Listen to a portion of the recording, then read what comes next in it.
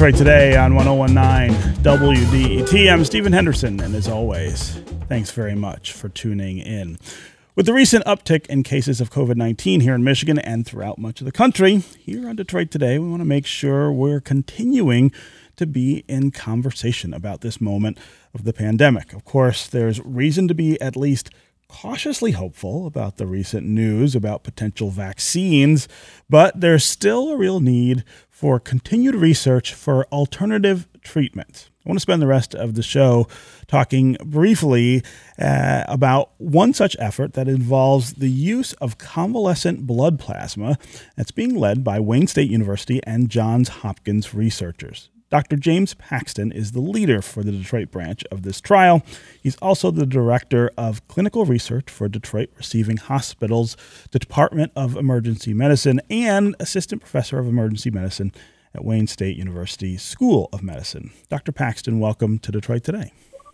Hi, thank you very much for taking time to discuss our trial. We're excited. Yes. Let's quickly just explain what convalescent blood treatment is and how it works with COVID-19. Absolutely. So the first thing you have to understand is how the body fights infection. And it's pretty complicated, so I won't try to get into it in a short program. But the bottom line is that your body produces certain cells that their job is to fight infection, and they produce antibodies. Antibodies are essential to defeating any infection, whether it's a bacterium or a virus.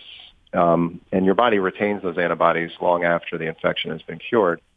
The reason for that, it's kind of like a memory for your body to remember how it defeated the enemy before so that it can defeat them again when it encounters in the future. So when patients get COVID, just like any other infection, they ultimately develop these antibodies. And depending on the severity of the infection, the level of antibodies might be great or might be small.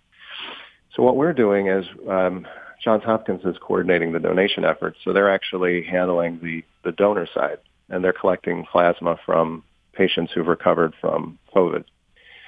They're screening it, they're purifying it, so they're distilling the blood down to the plasma, they're removing the red blood cells. They're screening it for antibody concentration to ensure that it has an adequate amount of antibody in it, and then we're matching that with blood types for people who have who are eligible for our trial on the receiving side. And there are 24 sites for this study, so we're the local site for Detroit. So essentially what's happening is folks who have recuperated from a COVID infection are donating their blood for the purpose of it being used to treat an active infection or prevent an infection in somebody else. Mm. I mean, it's really amazing. And one of the things that has struck me throughout the pandemic is how quickly we have been able to see not just the vaccine effort take hold, but again, this treatment the protocol that's been developed that is literally saving people's lives. Give us an idea of the timeline for this trial, and if it proves effective, could this roll out while we're still waiting for the vaccines to become widely available? Well, that's a great question. I mean, I think that's probably the timing seems to be a very important aspect of how we're going to manage this pandemic, right? So we've been waiting a long time to get our hands on a cure, and we've been trying a lot of things out, some things that people would never have anticipated would have any effect.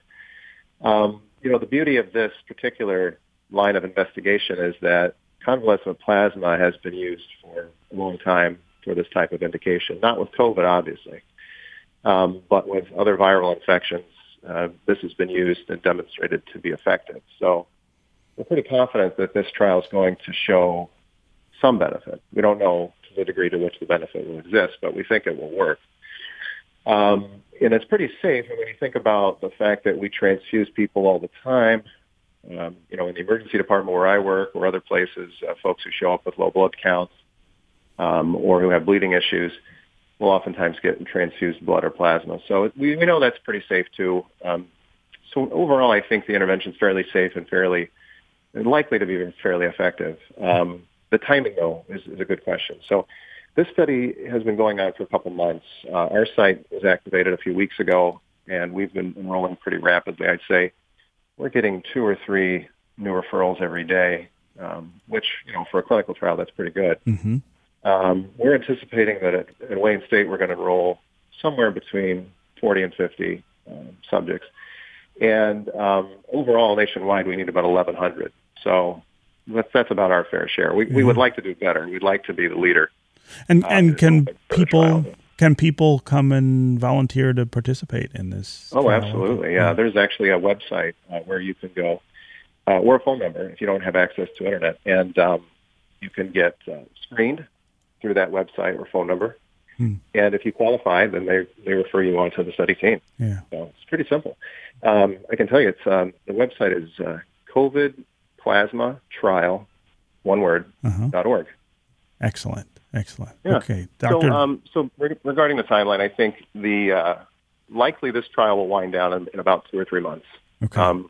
And giving a month or two to go through the data, I suspect we'll have some answer to our question. Yeah. Okay, we will put that info about how to participate in the trial on our website at wdet.org as well. Dr. James Paxton, I wish we had more time to discuss this, but we are out of time. But thank you very much for joining us. This is 101.9 WDET, Detroit's NPR station, your connection to news, music, and conversation. We will talk again tomorrow.